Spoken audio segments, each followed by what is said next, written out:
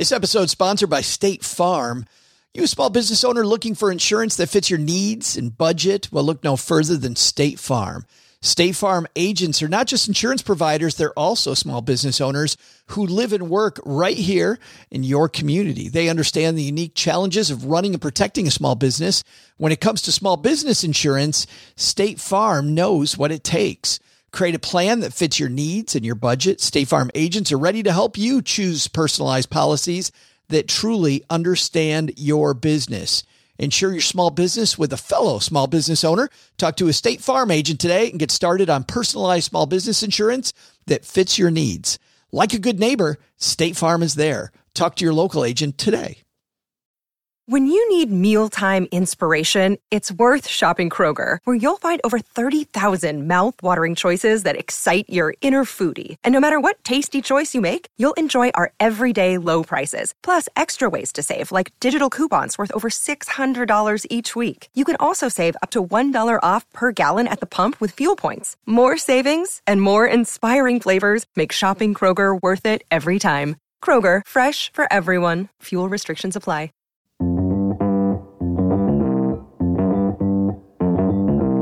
Live from Joe's mom's basement, it's the Stacking Benjamin Show.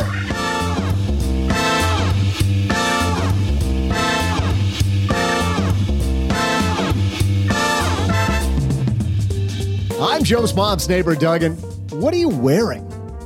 I'm only asking because Calvin Klein was born on this day in 1942, the same year noted denim collector Len Penzo retired. While talk of Len's retirement has been greatly exaggerated, we'll discuss some of the biggest personal finance myths that need to be busted with the woman behind Afford Anything, Paula Pant. And from lenpenzo.com, Calvin Klein's favorite model, Kate Moss. No, I'm just kidding. Kate's busy binging kale smoothies and doing a chia seed cleanse or something. It's just Len Penzo. And finally, Mr. Acid Wash himself, OG. Of course, that's not all, because we're coming down the home stretch of our year-long trivia.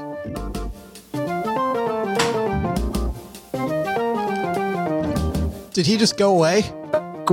Joe sounded like Chris Cross. Sounded like he had a stroke. It did sound like it. Like he got partway through the intro and said, I'm taking a nap. Hey, everybody. Really? Welcome to Live on Fireside. I'm Joe Salcy. Hi, Average Joe Money on Twitter. Yeah, Doug, you completely went away there at the end, but I think we got it. I think we're good. How are you? Other than the brain aneurysm, I'm great. I don't know what happened. After maybe it's just retribution for making so much fun of Len.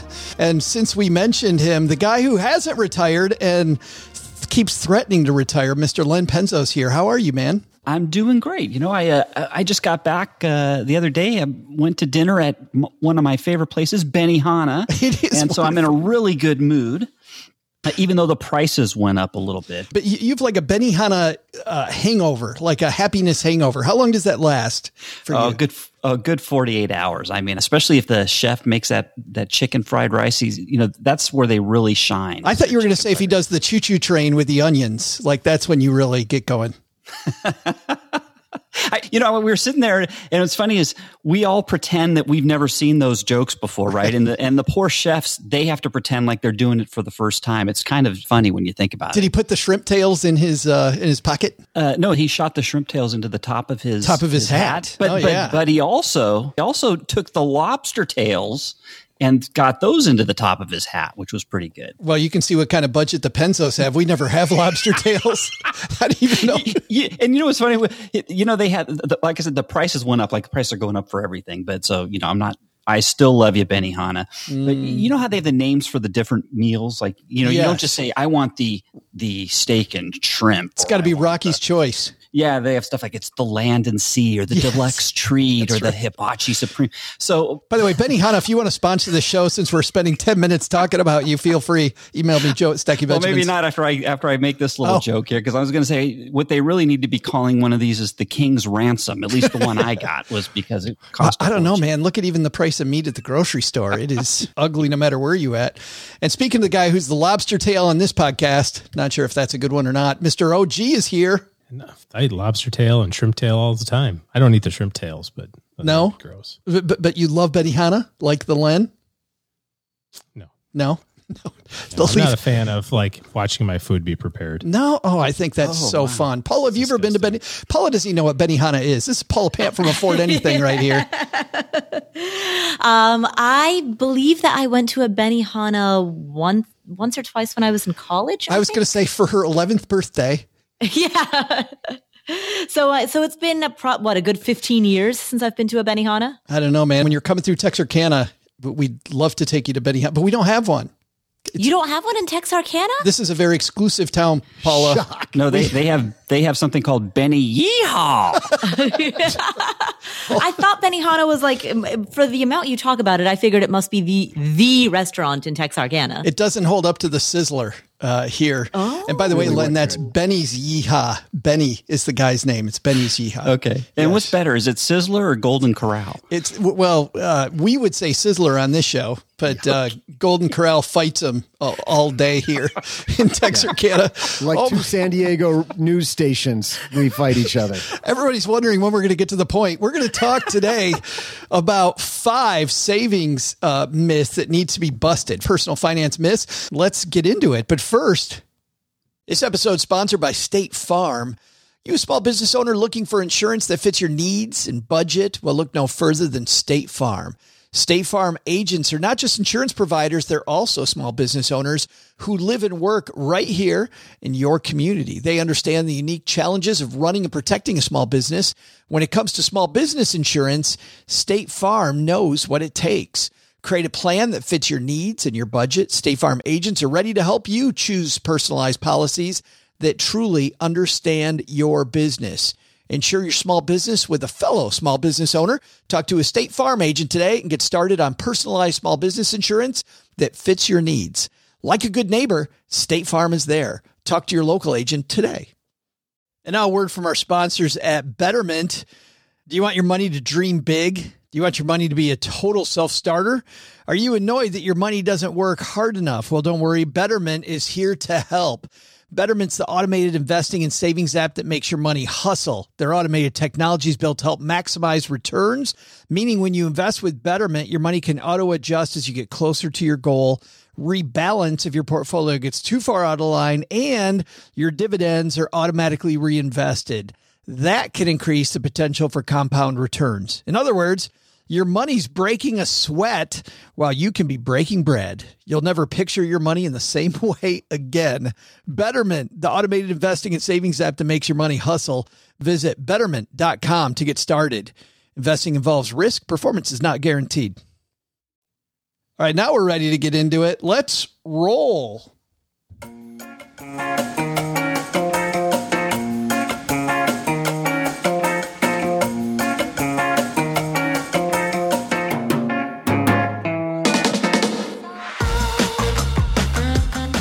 This piece comes to us from Forbes Advisor that we're going to riff off of today, written by George Mitra and Arman Joshi. It's actually written for Forbes Advisor in India and for an Indian audience. But you know what?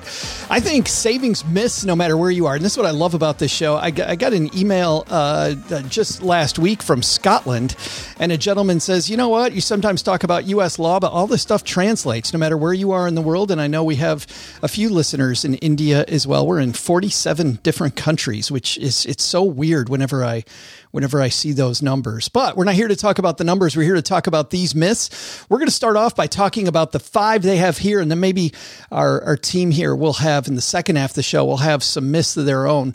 But the first myth on this piece is myth: savings equals money to be kept in a savings account. And Paula, let's start with you. Do you think this is a big problem with people just starting out saving, that they don't know the difference between saving and investing, or they think there's a difference between the two? Yes, absolutely. So I think that because so many people are familiar with the terminology of a checking account and a savings account, people often, especially if they're at the beginning of their personal finance journey, they haven't necessarily spent a lot of time thinking through the nuances of what does it mean to save, the way that we all have nerded out about it. It can be very easy to think that savings is the money that goes into a savings account. I mean, based on the name, that seems on the surface obvious, even though it's erroneous. OG, I know that when you meet with young people, you have to see this as kind of a hurdle you got to get through with people. Well, we use the word savings and investing kind of simultaneously when we're talking about either of those things. So it's important to be specific about it, right? Savings is for things that are short-term, time-bound, in the next under 3 years, maybe under 5 years. And investing is for everything else. And sometimes we say savings when we mean investing. Sometimes we say investing when we mean saving. So using the right language, I think, is super important. Well, and that's interesting for you, and I think for Paula, based on what you said, for either one of you two, just thinking about this, we do use the words, I use the words interchangeably, but I've been saving and investing for a long time.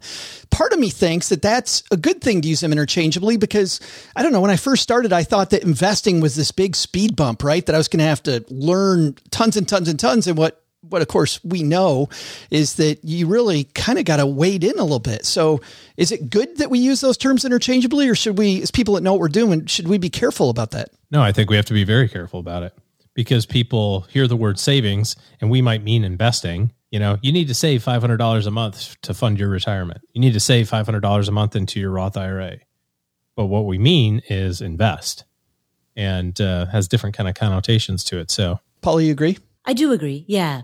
I think that, I've anecdotally received emails from my audience, people who've said things like, gee, I would have loved to have saved this year, but I paid off all of my debt instead, or gee, I would have loved to have saved this year, but I really wanted to max out my Roth IRA.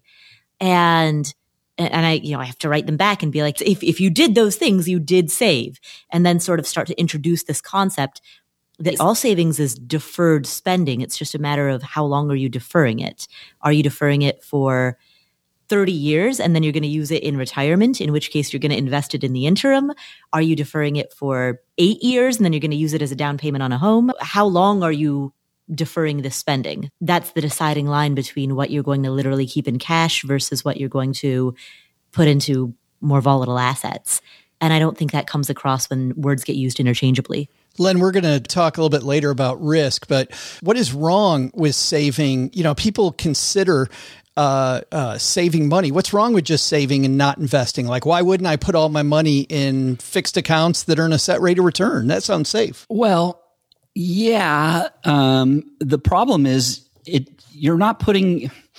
If you're putting your money into savings, just short term, like a passive, savings accounts at your bank or what have you, that's not putting your money to work. Your money's sitting on a lounge chair. It's just kicking back, doing nothing. If you want to make that money work for you and grow, you have to take a risk and you have to invest.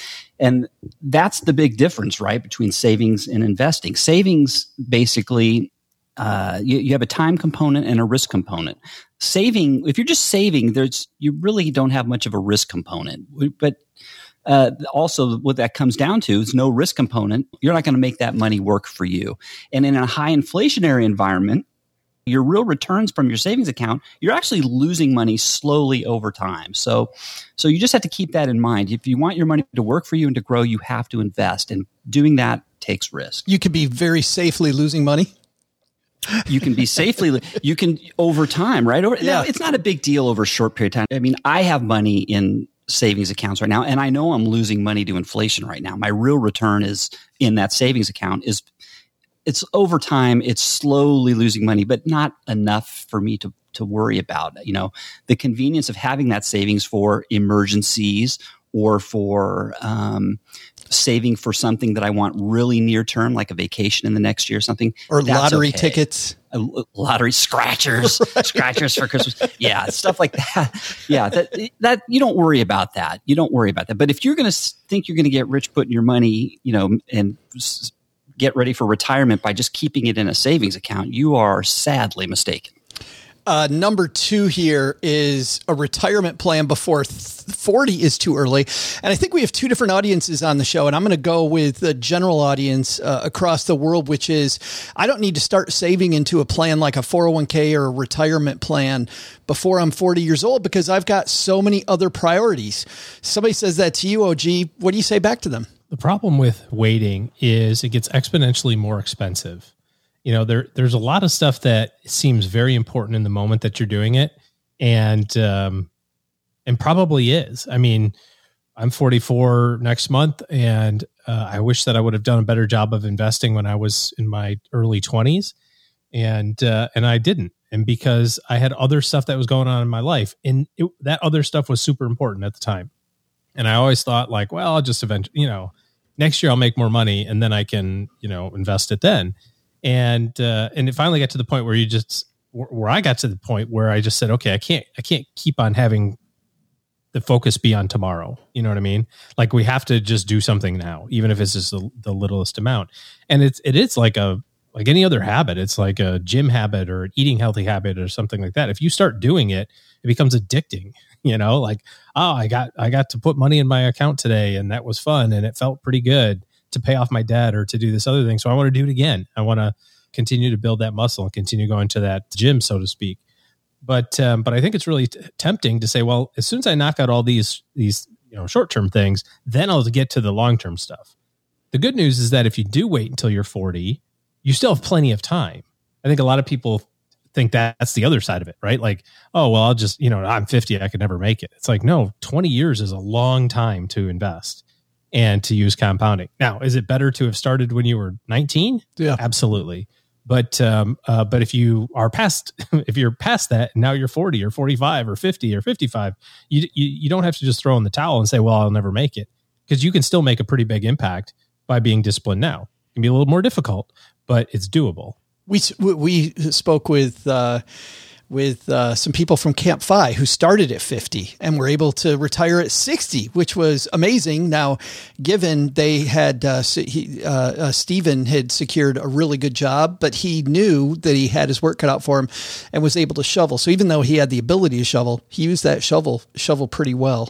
Wow, he started at zero at age 50? Age 50 and retired at 60. Holy smokes. Yeah. It was fantastic. Len, while you're commenting here, they talk about starting at 40. So do you agree with OG? The best time to start is a little bit immediately, or should you at least get an emergency fund first or pay off debt first? Like, where do you come down on when to start your retirement plan? Yeah, I think when you're really just starting out in early 20s, I think, yes, you should get your emergency fund first. You have so much time ahead of you. If it takes you that year to get that emergency fund up, it ain't going to kill you, I also think, though, that being said, it pays to start as early as you can, because, as I've said this before, the beauty of being young is you can make mistakes and you have so much time to recover. When you start at 40 or you start at 50, you have very little margin for error. So right. You've got all that time. Take advantage of it. And that's your training wheels, really. You can make mistakes. I know it hurts if you make a mistake at any age, but when you're in your 20s, it's so easy to recover. Yeah. In hindsight, like some of the mistakes I made with $1,000, right? Made sure I didn't make those mistakes with $100,000 later on. Yeah, I remember when I was in my 20s and I'd lose $1,000 on an investment or 50. It felt like the end of the world. Devastating. Yeah, devastating. But trust me, you've got so much time and it's well worth the risk. Paul, I want to turn this on its head because the second half of our audience is on the exact opposite side. Like most people are like, well, I got so much to do before 40. I'll wait until I'm 40 to start. The other half is thinking about the way I read this initially, which is that if you decide to retire before you're early, that's too early. And that's our FIRE audience, right? Like, what are you talking about? Retire at 35? Are you drunk? But is retire before 35? Is that too early to set your sights on retirement if you're 20? Well, I think it's perfectly fine. Your goal can be whatever you want your goal to be. And the beauty of a goal is that it motivates you to become the type of person that you need to be in order to achieve that thing. So I love that. Thank you. Thank you. It's not an original thought. I read it somewhere, I'm sure. Well, no, and I was thinking of Michelangelo saying something to that. So I believe somebody has said something similar to that. But Michelangelo was talking about something which I do love in the spirit of what you're saying, Paula, which is how great is it to set your goal too high and then achieve this greatness but miss the goal, right? Versus set your goal too low and easily make it. So you set your goal at 35 and, okay, you didn't retire till 37. I'm so sorry. Yeah, well, and more importantly, you develop the habits that would get you to that goal. So if you set the goal of retiring at 35, all right, great. In order to reach that goal, you develop all of these habits of efficient living, wise, moderated, well thought out version of frugality, investing, exercising the investing muscle and learning how to take thoughtful risks. Those are all of the habits that you develop that you then put into practice for life. And if that gets you to your goal, great. But I think almost anyone who's achieved any major goal, whether that goal is something related to finance or fitness or career, I think most of us understand that the reaching the goal itself is not necessarily the point. It's developing the habits. It's the journey there. And then once you hit that milestone, cool. Now it's time to set a new one. And you already have the character and the habits in place that will allow you to move towards that next one. I want to have you dive into something a little more that you said, which is you talked about having well thought out frugality. And you and I have talked about this, but I don't know if we've talked about it with microphones on. What does that mean versus just frugality? Anything in excess can be toxic. And so frugality, when taken to an extreme, can be detrimental to your life, to your health, to your relationships. So frugality, it isn't that less is more, i.e. spending less is always necessarily better. There are boundaries and limits to what is the wise middle ground versus what is too far over on the, a disruptive end of the extreme. And oftentimes, if you are frugal to a disruptive end of the extreme, it points to some underlying emotional insecurity, some anxiety, some other underlying problem besides the proximate problem that you would need to fix. And that's why we know that Len doesn't have a problem, because he gets the lobster tail. So he's good. Yes, I do. That's exactly it. Len, well, I've got you. The third myth on their list is you need a lot of money to invest. And they say, well, that's wrong. What do you think the right amount is to have before you start trying to invest? Well, you can start with $10 if you want. I mean, you can buy one stock and make it, $10 a week. You don't need that much money at all. I got my daughter who's, she's just getting started, and she's investing. Oh, I don't know, maybe on average $100 a week. I'm guessing right now at her tender age with her new job. But it all into platinum. You don't need a lot. Don't need a lot. All into platinum coins. Actually, no, into stocks. So she's got her own Schwab account. I've taught her how to do. And she enjoys it, and it's like she enjoys watching it go up, and she notices sometimes when it goes down as well. But she's hooked, which is great. I love that idea of starting with $10. I think I'm with you. OG, do you agree with that? Just $10? Well, it's just like anything. When you go to the gym or when you try to eat healthy, it's unlikely that you can cold turkey quit everything. You know what I mean? You say, okay, I'm not going to eat bread for a while and see how I feel. Right. You're like potatoes, rice. I'm going to do all that stuff. But I think for me, it's like 4 hours, but yeah, exactly. I just went to Chick-fil-A for every day for a month and just got the same salad and made it easy. Did you really? So just try to do things that are things that you can repeat over and over again. If it's $10 a week, make it $10 a week. You're just building that muscle. Did you do that, OG? Did you do that? Absolutely. I like Market to. They still have grilled chicken. They still have the peach. Do they still have the peach milkshakes there? That's what I was going to say. If I was going to Chick-fil-A every day, I would be on the peach shake diet. Me too. Well, although I did see the last time they have a holiday peppermint one. I was like, oh my goodness. And then the person who was helping us said, well, I like to mix mine with chocolate and Oreos, and it tastes like peppermint ice cream with Oreos in it. I'm like, oh my gosh. It's a bridge too far. Yeah. And then did you notice I ordered the market salad with chicken? Yeah. Stop it. Number 4 on our list of myths is risk is risky. It's only savings. Paula, how would you counter that one, that risk is risky? Oh, I mean, risk is risky by definition. The question is, what type of risk are you willing to take on, and what level of risk? Risk is not one dimensional, nor is it linear. So there isn't just one amorphous boogeyman out there called risk. There are different forms of risk. There's leverage risk. If you're borrowing money, there's the type of risk that we often conflate with volatility, meaning that an asset will, go up and down over time. It'll have a bit of a roller coaster. There's risk associated with career risk, starting a business, right? There's all of these different forms of risk. And the way that applies to your investing decisions, right? How you're going to modulate the risk in your investments as compared to other types of risk / stability in other venues of your life, right? So there are all of these different types of risk. And so to say risk is risky, yes, it is, but that's so simplistic that it doesn't cover the different styles, forms, dimensions of, the varieties of risk. Paulette, hanging out with us live here on Fireside, has emojis of minds blowing.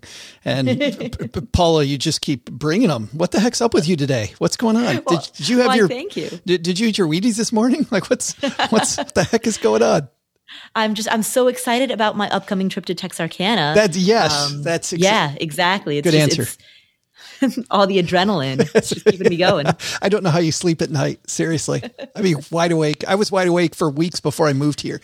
So Len, it's funny when you were talking about risk on one end of inflation, right? If you put your money in a guaranteed account, you've got this risk that your money's going to lose money in terms of purchasing power. Paul is talking about volatility risk, talking about all these other types of risk. It sounds like there's really no way, based on what you said combined with what she said, there's no way to completely avoid risk. No, the best thing you can do, and what we do in engineering, of course, is that's one of our main things that we do is we evaluate risk. And what you have to do when you're looking at every choice you're going to make financially, you've got to assess that risk. You do that by looking at the consequences versus the probability of something occurring, right? So you put that on a graph and you map those, and then you can evaluate how much risk you truly want to take. If something has a low probability of occurring, but it could be totally catastrophic if it does happen, maybe you're okay with that just because there's a low probability of something going wrong. Where on the other hand, something might have a high probability of occurring, but a very low consequence. It's probably worth taking that risk, maybe because of the consequence is low. It could happen, but if it does happen, it's not going to hurt you too much. So you just have to kind of look at risk and evaluate each individual decision on its own merit. I love that, though. Plan for all the different risks that might attack you and just think about the consequences ahead of time and go in knowing what they are. Yeah, I really like that. Sticking with you, the last one on this list, you don't need emergency liquidity. And man, this is my least favorite discussion. We have it over and over, and there are these people who just, no, you don't need it. No, you don't. And some people I know and I respect a lot, but holy cow. I just want to very quickly take the pulse of the three of you, and we'll let this one go. Len, do you think you need an emergency fund? Yes. Paula, do you think we need an emergency fund? Yes. OG, do we need an emergency fund? Can I say no just to I know. Joe pretty much scared the crap out of all of you to say yes. Just say no, OG. No, I don't think you do. I mean, stocks and crypto. I mean, so overrated. Sorry. Credit card accessibility. I've got so much money I could charge tomorrow on credit cards if I needed it. Use OPM. It is great. Doug, do you need an emergency fund? Yeah, I got like 75 cents in my pocket right now. There it is. And by the way, it's interesting. And OG and I had this overwhelming discussion a few weeks ago. And OG was like, really? You're going to, what was it that you said, OG, that I'm going to draw the line here? Like, this is what we're passionate about. Die on that hill. Yeah, we're going to die on that hill, which is, when I was a professional financial planner, we used the term cash reserve. And then I noticed that the blogging community used the term emergency fund. I thought, well, they're the same thing, so I'm going to switch over. But then when I think of cash reserve, I think about it as an opportunity fund, right? And you hear people go, well, there were these great tickets to Cartagena on Southwest Airlines last week. And I know some people go, well, that's my emergency fund. I wouldn't spend it on that. Well, no, it's your cash reserve. It's your money. If the stock market goes down, it's your opportunity fund. Is there a difference between a cash reserve and an emergency fund? Paul, are you willing to die on that hill? I mean, I've always used cash reserve as a phrase for the money that I keep in reserve for my business or my businesses, and emergency fund as a phrase that references money that's only set aside for emergencies. But if there were cheap tickets or the market went down a bajillion points and you were going to buy low, would you raid your emergency fund for that cash? No. So then what I was going to say is there's a third category outside of emergency fund and cash reserve, third category that's just savings. Wow. I'd raid my savings. So you said money in a save, and you don't think of that as a cash reserve? No. I think of cash reserve / emergency fund as the business / personal specific bucket set aside for emergencies. And then beyond that, there's savings. Sometimes I also refer to that as just a cash cushion, like money that's just kind of hanging out in my bank account beyond what I need. I think that's a whole different, I think it's going to take us a whole episode to figure out where Paula's going with all this. Paula has like 6 different piles of cash sitting around somewhere. Right. So if you're looking for a little bit of liquidity, go find Paula. Right. She's coming to Texarkana to bury money in somebody else's backyard. In fact, right. Doug, are you ready to see who's winning our trivia? Yeah, who is winning our trivia? I can't remember. Well, here is the deal. We have a year-long trivia contest going on between our 3 contributors. And Paula Pant, I have some good news and some bad news. Let's start with the good news. The good news is you got time. Paula, you should have this memorized by now. The good news is you have time still, Paula. But the bad news is it's running out because the score... Paula has 12 and OG pulled back into a tie with Len, or Len pulled back into a tie with OG. I don't know, but they've been duking it out there at 15, and Paula has 12. So who's going to get one closer to the big victory? We got to write to the guy at the beginning of the year that said he was going to make a cake. Remember that guy? The cake has to be our trophy. I feel bad that I don't remember his name because it was very nice of him to say, you know what, we need a cake or something, and I'll pitch in with the cake. So I can't guarantee how great the cake will be because I don't know him, but at least there will be cake. So at the very least, you'd happily eat the cake sent to you from a stranger. I would happily. That's a good. Why are you going to be so logical? It's cake. What could go wrong? All right, Doug, ready to see who's going to win this week's trivia contest? Let's do it.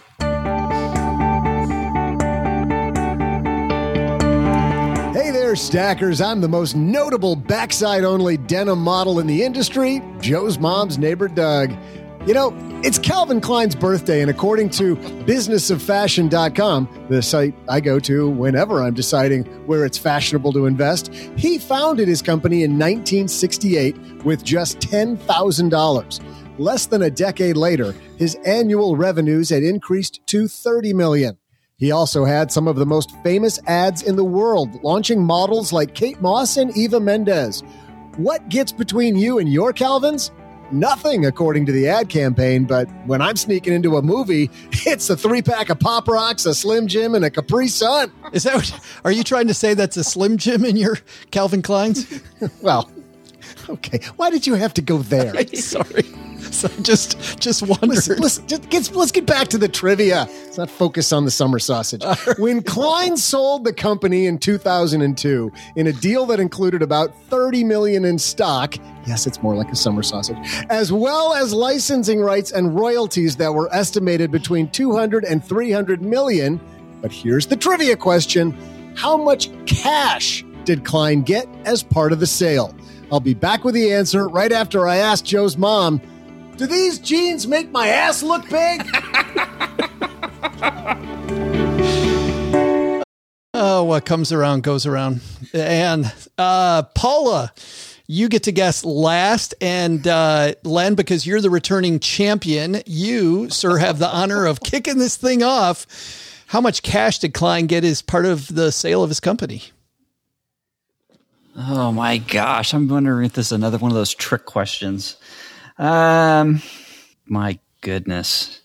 You know what? I have no freaking clue. What can you tell? What were all the other numbers you threw out again? Like he got X stock and he had $30 million in stock. Yeah. And licensing rights and royalties estimated between $200 and $300 million.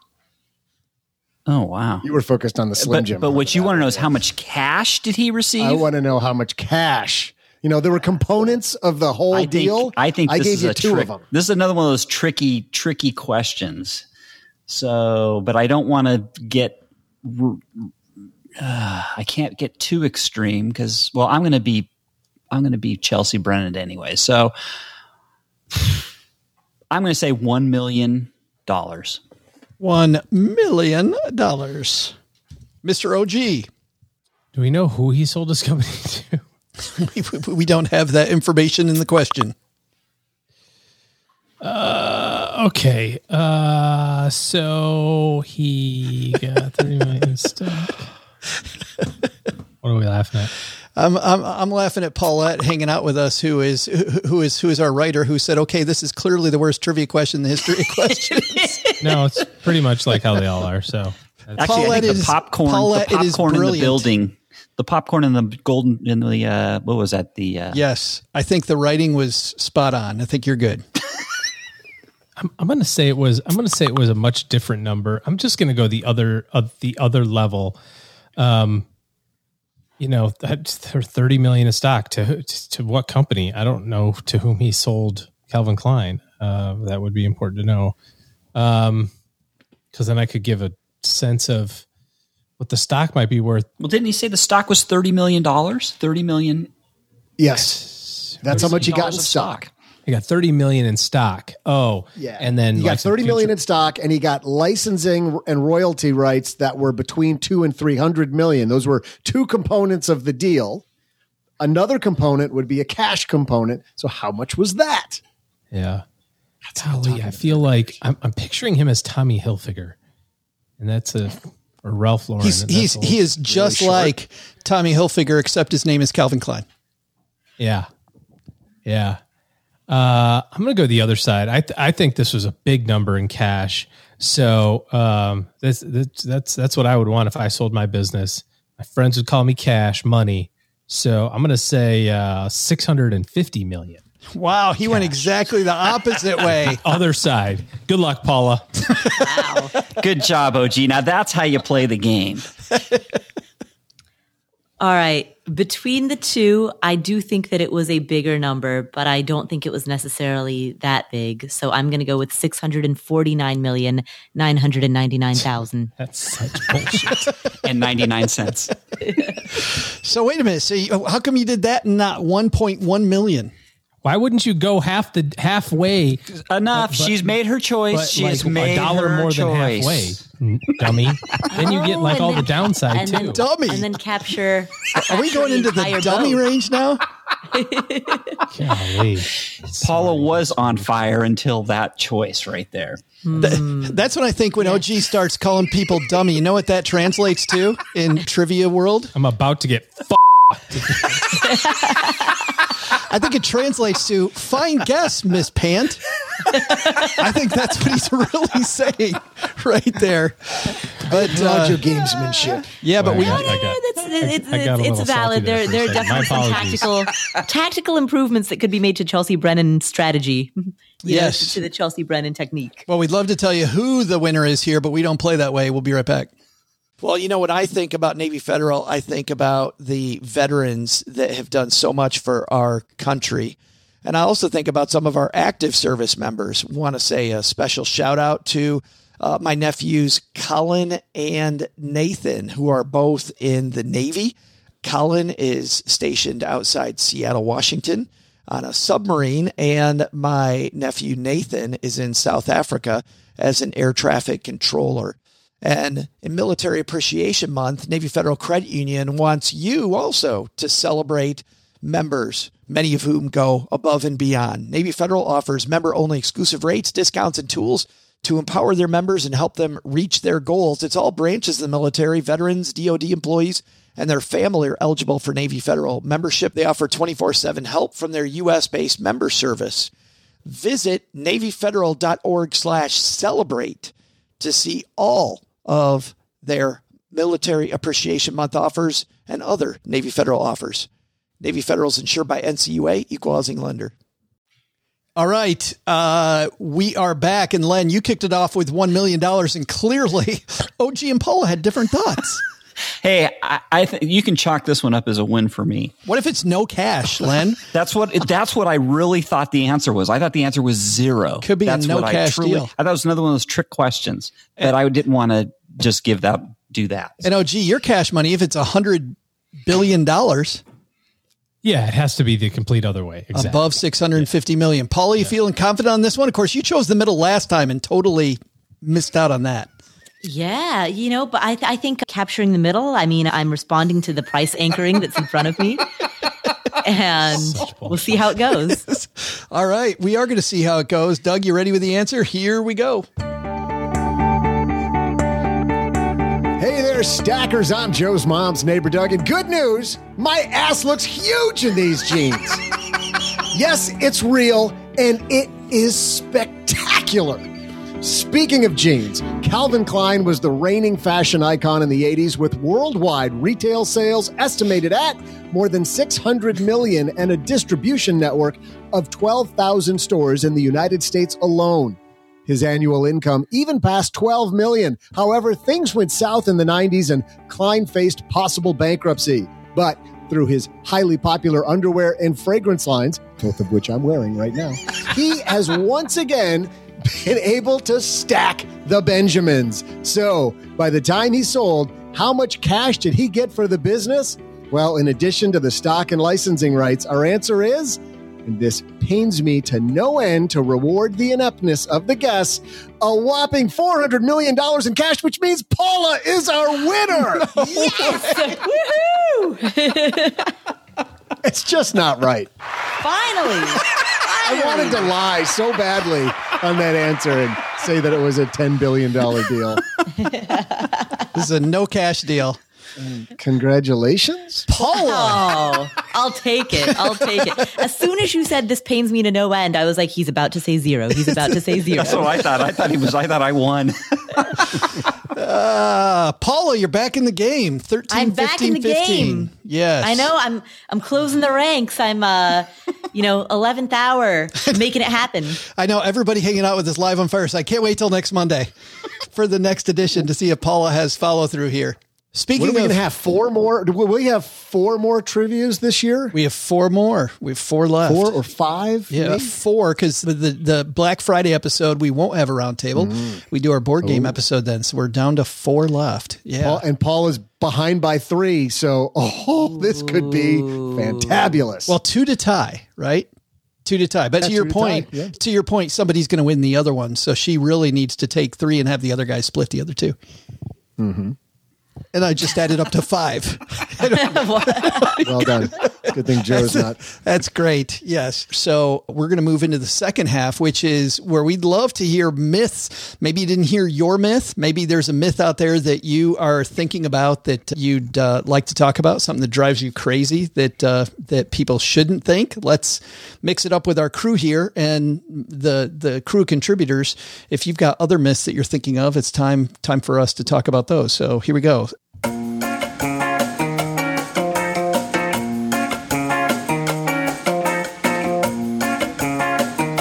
Second half of our discussion on financial myths. This half of the discussion brought to you by Magnify Money. Doug, you know what happens when you go to stackingbenjamins.com/magnify-money? Your wood floors get a fine luster? Absolutely not, actually. But wouldn't that be a great perk of going there? If you head to stackingbenjamins.com/magnify-money, you'll find that savings or checking account that you have at your brick and mortar bank, probably not best in class. They rate over 92% of the financial products found at banks, whether they're online or at brick and mortar banks, against each other. Head to stackingbenjamins.com/magnify-money. And Paula, every time I say / now, I always think of you. I'm like, how old am I?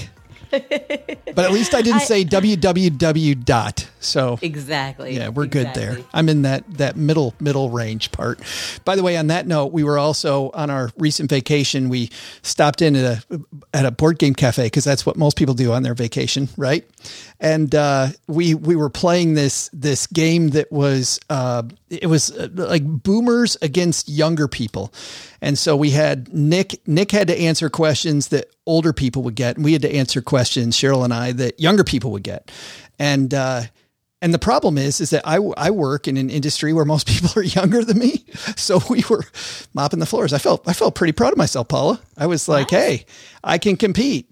But what's an example of a type of question that you would have gotten? I knew you were going to ask that, and I'm blanking. But let me tell you, I was pretty kick-ass at it. I believe you. Just saying. Yeah, I can't think of one. I don't remember if it was an older person question or a younger person question, but which one came first, the Backstreet Boys or New Edition? Well, I've never heard of New Edition. New Edition. Well, there you go. But I think that might be the older person one, and that might be why right there. That's not what we're doing. You know, that might be a bridge between the two generations, actually. And a lot of the questions were too. But anyway, we are way off track. We want to get back to financial myths. OG, you see people that come in with some preconceived ideas about their money or things that they have to think about. What's one myth you wish that people didn't bandy about? That there's such a thing as good debt. Oh, so what do you mean by that? I think a lot of people are just kind of sucked into the concept that borrowing money is a great idea, or, well, with interest rates this low, I mean, how can you not? That sort of thing. And it's like, it's true. It works with leverage, and leverage is very sexy and it's seductive, and you can show up to buy a house with like a little bit of money and you get this cool house with all of this neat stuff in it, and you only had to come out of pocket a little bit of money to make that happen. But you have years and years and years of a commitment there, thereafter. So it's kind of a really, it's like death by 1,000 paper cuts type of thing. And so, right. So we lull ourselves into thinking that there's such a thing, mortgage debt or school loans, I'm furthering my career or something, but all debt sucks. And if we just come from it at that perspective, then I think we have a different attitude toward it and say, we should work really hard to pay this off. Len, in the conjunction of your overall plan. Yeah.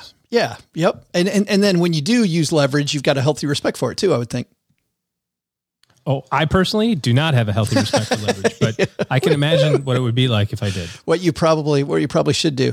Well, Len, it's funny as OG's talking, I'm thinking of a myth that I had, which was one that related to his, that's the mortgage industries of, renting is throwing money away, right? Do you think it's also the mortgage and lending industry as well that are behind good debt versus bad debt? Like, no, this is good debt. You're fine. It's good debt. Yeah, maybe that's true. I mean, that's one thing one of the universal things now is, or at least it always used to be, buying a home's a great idea. And that's not necessarily true anymore, right? Especially as prices keep going up. So, they could be. Yeah. Yeah, I'm going to go to Paula last because she's been on fire this show. So Len, which means, Paula, the bar's going to be high. We're waiting for like the mind-blowing myth that you're thinking about. But Mr. Penzo, not to be outdone, what's a myth that you wish people didn't have with their money? Well, I'd stick with the realm of mortgages, and I would say paying off the mortgage.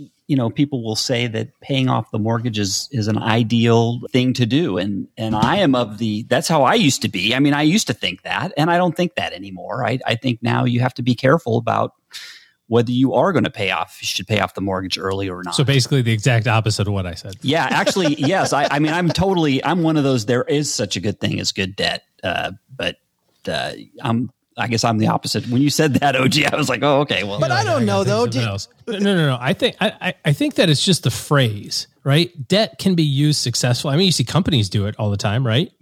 But they're headed by a board of directors and all that sort of stuff. And my frustration is that people just fire hose it in the face. It's good debt, and here it comes. And you're like, no, dude, it's not. Like, my example, a great example for me of good debt is like if you want to start a business. I mean, if starting a business and you don't have the money, you got to start somewhere, right? And so if you have a good business idea with a good business plan, where you got to get the debt you got to borrow the money to get started. So, I mean, if not, what are you going to do? Wait 10 years to try and save up to start your business? So to me, that's a case of, yes, it makes sense to go into debt. But does that make it good debt or just more prudent debt because you have a cash flow stream that you're waiting on that will pay down the debt? Okay. I mean, are we semantics here? Yeah, I think if it's 100% semantic. If the term, good. I mean, if you're going to, of course, all debt is crap, right? I mean, nobody wants to be in debt, right? But maybe good debt. Good is a poor choice of words. But it gets the point across. It's just a phrase. It's like what we were talking about earlier about using the word cash reserve or emergency fund or savings versus investing. When we kind of put it in our heads, like, oh, well, this is good debt. It's like, no. Just call it debt. It's debt.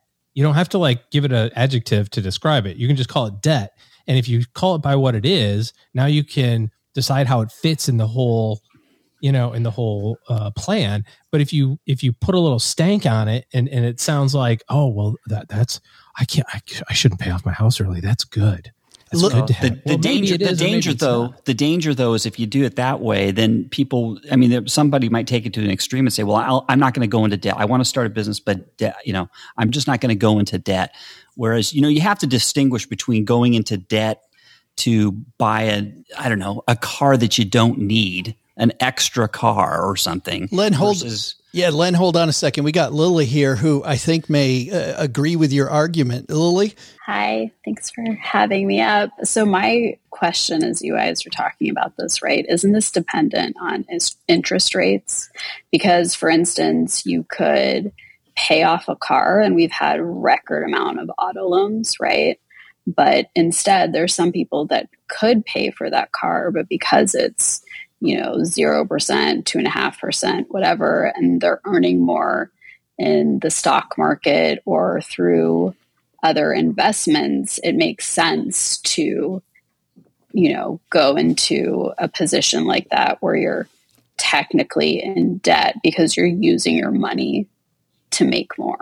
Except I agree with you. If you're saying, should I have the money invested or should I have it, versus the car loan or something like that. Except I would say that the vast majority of people who use that logic don't actually have the money sitting in the bank account or in the investment account. Yeah, that's where the liquidity comes in, right? If you have the liquidity to back yourself up if you lose your job down the road, then that's okay. I mean, because I do that too, Lily. Our last car we bought, we could have paid for it in cash up front, but we took the 0% twice financing. Over even. Yeah. The money you have. But we had the liquidity. If something would have happened, we could have paid for that car at any time. Paula, is this about the interest rate? Yeah. Well, it's tangentially related to the interest rate, but perhaps where this is going is that debt is either cash flow positive or cash flow negative. And so in the example of the car, if you do have sufficient investments that you're arbitraging the interest rate that you're paying on that vehicle, then that debt, in a sense, is cash flow positive because the money that is in that investment brokerage account is generating returns that are in excess of the interest that you're paying on the vehicle. And so when you compare the two line by line, it is an arbitraged and therefore cash flow positive form of debt. There's something interesting here, too, which is we recently talked to Wes Moss on the show, Atlanta radio personality. And Wes just wrote a research book about what the happiest retirees know. And he said that the happiest retirees, when they did this research, they knew the math. They knew the math that Lily's talking about, but the people that paid off their debt generally, and I don't remember the methodology about how they looked at this, but they were happier. People that knew the math but still paid off their debt earlier were generally happier. What do you think about that? Well, certainly there's the financial question and then there's the emotional satisfaction question.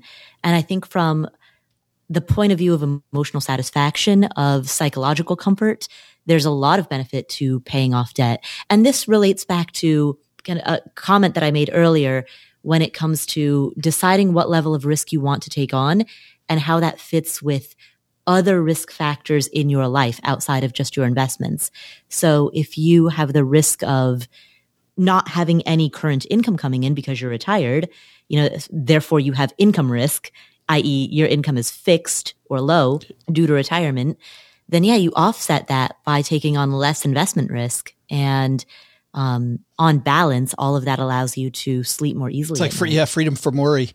Lily, before we say goodbye to you, are you a creator here on Fireside? Yes, I'm a new creator, so I'm hopping into rooms to feel it out. So thanks for having me out. No, and I wanted to ask you for our audience too. What are you creating? So maybe our audience can follow you in the future. Well, I am thinking around different investing ideas, trying to be ahead of what we're seeing play out like on a Bloomberg terminal or on CNBC and kind of just thinking around the issues. So and it's interesting how the numbers that you talked about, that versus the behavior too, I think is fascinating. Yeah, definitely. Behavioral finance is really interesting. And there's just so many ways you can think about things, whether you're going through specific investment for like arbitrage. Some people get very attached to names. There's narratives. There's a difference between loving a company and loving a stock, right? Those are different things. So, Yeah, getting too emotionally involved. Way to go, Joe. You just invited the fox right into the hen house. She's going to steal our whole audience. Yes. Great job. Both listeners are now going to Lily. Yeah. Lily, thanks for hanging out with us. That was a lot of fun. Paula, having me. Enough procrastinating. Well, I feel like in terms of the myths that we've already discussed, I mean, we've covered the good ones, right? We've covered is there such a thing as good debt? We've covered the myth of you're supposed to own a house no matter who you are and no matter where you live. We've covered the myth of you're necessarily always supposed to pay off your mortgage. So I think the good ones have been taken. Oh no, I think there's another one. I think that's a cop out. I will go with, and this is maybe a slightly more obscure one, but the myth that you need to prioritize building a credit score, building and maintaining a credit score, above many of your other financial goals. I say that because I've talked to many people, particularly younger people, who believe that they really need a credit score, or that's like one of their top concerns, even though they have no imminent plans to buy a home. And true, they're going to need one to rent an apartment. They're going to need one to possibly get lower car insurance rates. Sure, buy a cell phone.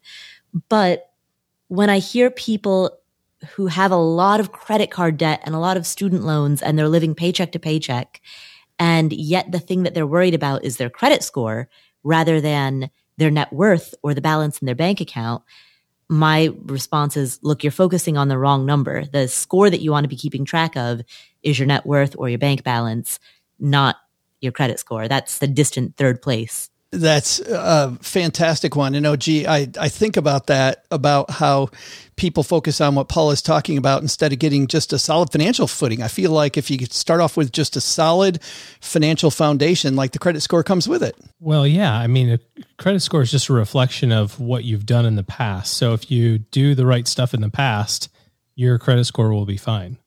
It's when you start doing dumb things in the past, then your credit score is screwed. So don't do dumb stuff.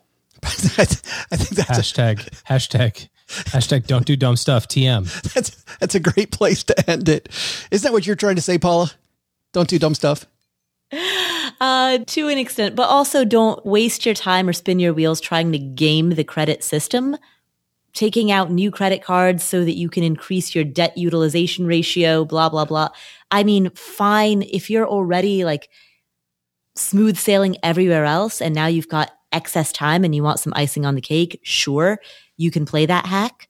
But if you have a net worth that's in the toilet, then you've got bigger problems to think about. AKA don't do dumb stuff. Don't do dumb stuff. All right. I think that's going to do it. Let's find out what's happening where all of you live and work. OG, big plans this weekend? Yes. Just lots of travel. Busy. As per usual in the OG life. Mm-hmm. Mr. Penzo, what's going on at lenpenzo.com? This is funny because just I have 5 personal finance tenants that aren't as smart as they used to be. Oh. That is on lenpenzo.com, and you can come and see which ones I picked. And did you just make one of those? You might want to come over and learn something too. You're going the same place I was going. That was good. Paula Pant, what's happening at the Afford Anything podcast? I was going to say, to Len's comment, I also have 5 tenants who aren't as smart as they used to be. Not doing as well as they used to do? No. They're all great. So on the Afford Anything podcast, of course, Joe, you join me every other week to answer questions that come in from the community. We have so much fun. So much fun. That's always a highlight. He was on this show, Robin Wigglesworth, who wrote the book Trillions. Oh, so good. Honestly, I learned about him on this show, recording the roundtable, and he sounded so great. I invited him onto my show. But he's a great interview, isn't he? He is. And I talked to him for an hour, and he describes the invention of the index fund, all of the drama around Jack Bogle. So it's a history lesson. It is mind blowing. It's not what you think it is. It didn't happen the way people think. Exactly. Yeah. And it's the first time I've ever done like a history episode on the Afford Anything podcast. Normally we're, either conceptual and philosophical, or we're actionable, but Paula, our cease and desist letter is in the mail. You can serve it to me over a steak at the Sizzler. That's right. That's why Paul is really coming to Texarkana. Paul, I have a present for you. Would you get here?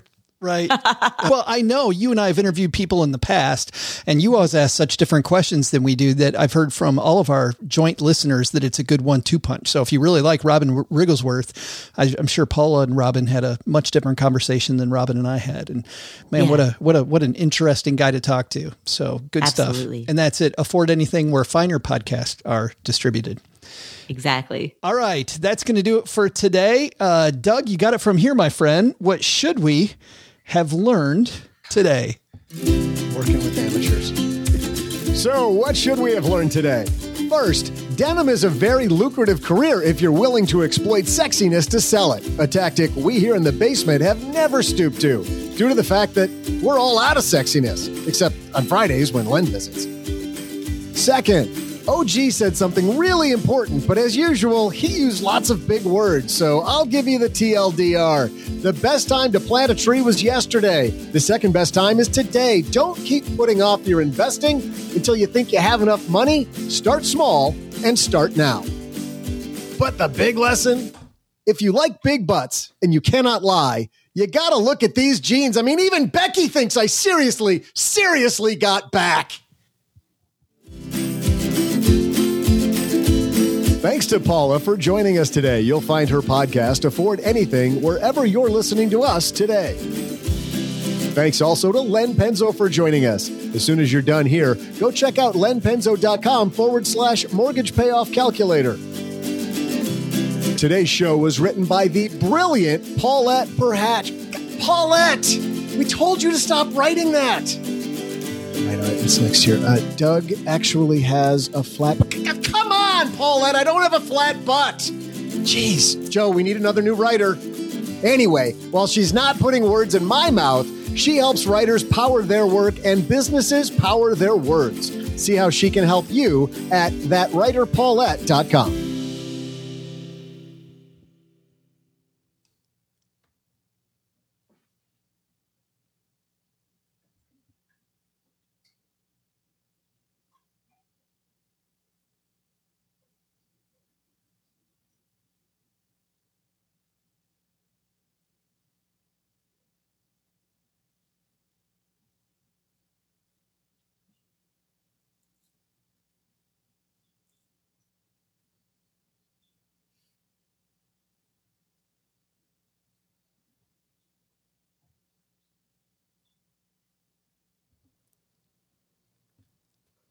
Welcome to the after show. This is the part of the show that doesn't exist. What happens in the after show stays in the after show. And what a fun topic that was. And what a great time I had the last hour, guys. And Paulette, we were talking about earlier, putting words in Doug's mouth, and some brilliant words, by the way, Paulette. But we also sometimes have stuck our foot in our mouth. And I was wondering about doing the opposite, where you say something that is just so bad that you just want to, you want to take it back. Right. And I'll give you one. I was at a Detroit Pistons game. This has been Grant Hill was playing for the Pistons, and he had these brand new shoes called Fila Hills. And I was very lucky. I knew a guy who called me, and he had second row seats, those seats that are in the folding chairs right along the court. And I sat there and we started drinking beers. I hadn't seen this guy for a while, but Grant Hill comes out with these brand new Filas that he had, and the shoes just look awful. They just look absolutely, they're these white shoes, and I thought they looked awful, but they were white shoes with just a blue stripe up the middle. And they looked, I don't know, they look like socks with a little blue stripe. You can probably Google them now and you'll see what I'm talking about. But so at the beginning of the game, after I have a couple of beers in me, I said, I think those are kind of ugly shoes. And in the second quarter and at halftime, when they come up to warm up again, I'm like, man, those are some ugly ass shoes. Those shoes are horrible. And then Grant Hill inbounds a pass right in front of me at the end of the third quarter. And by now, I'm glad I'm not driving home. And I said, yeah, okay, I've decided. Really loud voice, not really thinking. Yeah, okay, I've decided. Those are some ugly ass shoes, but I don't know. And I joked to my buddy, I said, you think he gets paid to wear them? And the dude in front of me turns around and his face is bright red and he goes, hell yeah, he gets paid to wear them. And if you write me, I'll tell you how much. And he sticks this card in my face and he's the Fila rep. And I have been bad mouthing the shoes the entire game. Not my finest hour. Classic Joe. Yes. Paul, you've never stuck your foot in your mouth. Oh, I have plenty of times. But in that instance, if I were the Fila rep, I've got to say it was rude of him to make you feel bad about it. He could have just not turned around, kept his mouth shut, That's not given you a bad research. Experience. That's what I was saying. This isn't my problem that I'm drunk and talking without a filter. It's his problem. I'm with Paulie. It would have been cooler if he'd have, said, give me your address, and then he could have sent you a pair, your very own pair, Joe. He could have. What size do you wear? Fila Rep, if you're listening, Fila Rep, I'll still take them. Joe at StackyBetchmans.com if he wants to apologize to me. Len, you've got to have one. No, I don't. That I can think of off the top of my head. Not off the top of my head. Paula just deflected, so she might not have one. Yeah, I know that I've done it. I've certainly said the wrong thing a million times, but there's nothing specific that's coming to mind. OG? And no. Doug! I'm just trying to think. I've said... I don't know. I can't think of anything in particular. I just think that undoubtedly I say and do things that sometimes I wish I wouldn't, but I'm not the guy who, anyways, I almost got kicked out of my kid's football game last week. Oh, but whatever. You the angry dad? Well, kind of. I mean, just happen to know a little bit about football, and there's a couple plays that went on that were a little, suspect, and we were the visitors. The home side was pretty sure that they had it right. In fact, the home coach was so sure that he decided that it would be appropriate for him to let everybody know that he was right by standing in the middle of the field and yelling at the officials. And so I thought that it would be a good idea to remind him where the coaching box was. So, because it was clear he was late. And as a parent, I was concerned that he was setting a bad example. So I decided to set a better example by yelling at him from across the field to get his, back into the coaching box. And then he yelled at me, and then I yelled at him. Did he really yell up into the stands? Yeah. Oh, yeah. Man. Which is kind of funny in and of itself because yes. So then the AD came over. He's like, hey, you got to go. We don't allow that. And I'm like, all right, cool. And then everybody else said, no, he's staying. Your coach needs thicker skin. What, really? Yeah, like everybody around us, the coaches on our sideline. Well, yeah, when you start yelling at fans in the stand, probably. Well, in the stand, the stands are, that's the safe place, right? Right. If you're in the end zone, or you're like, the trainer, or the chain guy, or you're the picture person, you start mouthing off. Yeah, you get booted out of the inside the fence. Absolutely, you can get kicked out of there. But if you're in the stands, man, you can, short of throwing golf balls at coaches, which some places do that these days. Short of doing that, I think I don't know. You ever been to a baseball game and like the coach does something or the manager does something stupid and you're like, you yell, that was a terrible, why would you change pitchers, you idiot? Could you imagine the MLB? Could you imagine the security guy going, hey, so Sparky Anderson really didn't like that comment, so you got to go. Like, what the hell? Right. Dusty Baker is upset at you. He's got to leave. He's really put off by the fact that. Yeah. Anyway, hey, OG, I got a question for you. In football, you mentioned the chains, right? And it always amazes me. I mean, you guys, when you're out there, you guys are eyeballing placement of the ball, right? You're out in the field. One of the linemen or line refs, that you eyeball the placement and you put it on the ground, and then you come and you haul out the chains and you're trying to get precise with the chains, but you've eyeballed the original placement of the ball in the first place. So isn't it kind of all just theater? It's like a kabuki theater, isn't it, when you're running the chains out there? Here we go. Well, I just think it's kind of stupid. I mean, you kind of they eyeball where the ball goes, and they just place it on the ground. Okay, yeah, they eyeball it. It's down right here. Okay, now let's bring the chains out and get down to the link. To get the exact whether it's a first down or not. Right? There's all kinds of errors in the whole process. What would be your solution? There's no solution really. It's just like you guys fake it and just say, yeah, it's a first down. You light him up. I know. And I think we're done. No, I tell you what, Joe, I have said things on this episode that I regret, but well, that really became meta, came full circle. I would say we're not. Apparently, we're not done yet. We're not done yet. No.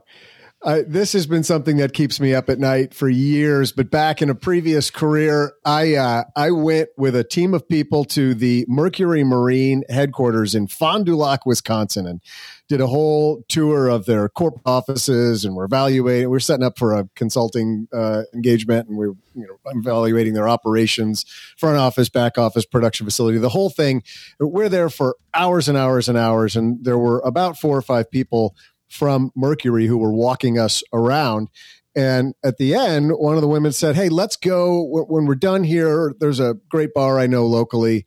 Let's everybody go get a drink. So we spent hours with each other, gotten to know each other. And, I kind of relaxed maybe a little bit too much. And so end of the day, we pull into the parking lot of this bar, and it's like out in the woods on this lake. Of course, we're in Wisconsin, and it's just like this log-sided bar with a big Leinenkugel sign flashing, and it's like Gustafson's or something like that. And I get out of the car and I'm like, oh man, this is perfect for Wisconsin. It's, some backwoods, gritty, fishing joint that's just, oh my, I just, and I'm trying to give this great compliment, like how authentic this is. And we walk, and she just kind of turns and looks at me and like nods her head a little bit with just this blank look on her face. And we walk in the bar, and she walks around behind the bar and gives her husband a big hug. It's her bar. She owns the bar. I just got done totally backhand complimenting it. It's her freaking bar. Except she missed the compliment part. Yeah, that part went right past her. Yeah, that's only the story I'm comfortable sharing. There are a lot of others. Well, Stackers, the show might be over, but the celebrations are just beginning because it is Military Appreciation Month, and I want to celebrate people like my brother-in-law, Eric, who is such a giving person. Eric will do just anything for you. And as a Marine, you can see that his time in the military taught him to be a guy who gives to his community, gives to his family, and is always there when you need them. This Military Appreciation Month, Navy Federal Credit Union wants to celebrate members like Eric who go above and beyond. Navy Federal offers member-only exclusive rates, discounts, and tools to empower their members and help them reach their goals. Navy Federal's employees are part of the community they serve. Many of them are military family members, reservists, or veterans, and all branches of the military, veterans, DoD employees, and their families are eligible for Navy Federal membership. In fact, there are so many resources on the Navy Federal website, resources like Best Cities After Service to help veterans transition to civilian life, and Best Careers for Military Spouses to support military families. Visit NavyFederal.org/celebrate, and you'll see all of their Military Appreciation Month offers and other Navy Federal offers. Navy Federal is insured by NCUA, Equal Housing Lender.